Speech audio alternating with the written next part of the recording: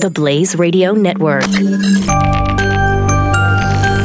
On demand. Hi, it's Doc Thompson to tell you about a wonderful book available in paperback and in stores for the first time, The List by legendary best-selling author J.A. Conrad. It plunges you into a twisted conspiracy that runs deep into the very heart of the American government. 10 strangers, each with a mysterious tattoo, a top-secret past, and connections to a famous historical figure. But that's not all they have in common.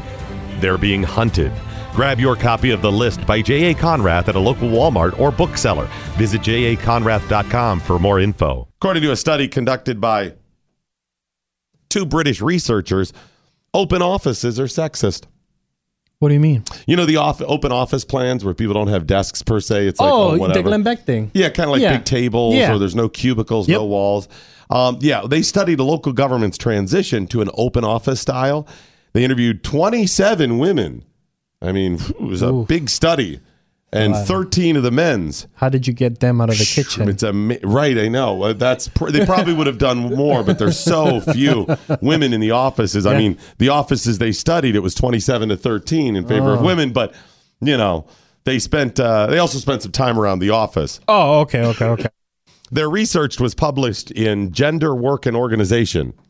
Oh. Apparently that's a publication. I'm sure you get that, right? Yes, of Gender, course. Work, and Organization. Every first and 15. The findings say, number one, although women felt that the open office space made things more fair and equal, they thought Makes that sense. was more Makes fair sense. and equal. Yeah. They also felt that the office style, which was designed by men, was discriminatory against women. Of course.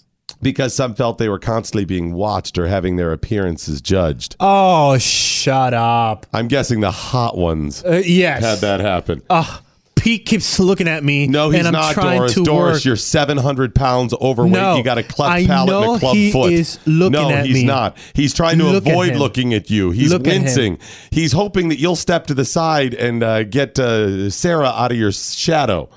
Because that's who he's trying to look at. Oh, come on, man. Really, people are... If you're not hot, they're not looking at you in the office. If you are hot, yes, they are ogling. They're fantasizing about you. Yes, that's true. The researcher said men in particular, often in groups, look obsessively at women. If they're hot, yes. You look obsessively at things you find attractive. Paintings, or food. You're like, oh my God, look at that. How did that come out of that could be, yeah, that's true too. You're mocking. Oh my God, Steve! They just hired somebody. Look at. And it's like being on the airplane. You're going, I hope they keep passing by. They're not in this. Oh, thank gosh. Not on this clump. Then the other clump. Steve, sit over here. No space between us. I don't want to sit next to you. And by the way, the ladies are doing that too. Oh, and probably worse. Also, they found that some women said they began to dress nicer and wear more makeup. Good. So this has a benefit. Good. One of the ladies said to fit in with the modern, clean aesthetics of the building itself, and a dress code that was widely accepted, she departed from the usual preference for wearing jeans and no makeup, adopting a smart trouser suit and putting on makeup. Beautifying. It's office beautification. Thank you. Shouldn't we all be happy about that? Yes. Also, they found another way open office designs are sexist. Okay. Open offices do not have private places for women to go and have emotional breakdowns. That sexist right there. What are you talking about? So you tell me that all the women need a place for them to break down and cry? By the way, this is the reason Alyssa Milano is an actress. Because offices don't have places for emotional breakdowns. One woman said, if you're upset about something, there's nowhere to go. There's a bathroom, sweetheart. There's nowhere to go. How about this? How about you suck it up till you get off work? Yeah. Go to the car. Have a cigarette. There could be that as well. Yeah. Just have a cigarette. You could do that. You could just walk outside. And just take a breather. How about this? At work. And at home, do a home stuff. But what if I want to cry? Just a little bit crying. Not in this office. There's no space here. Do you think we need one? Is that what you're saying? Yes, we need one.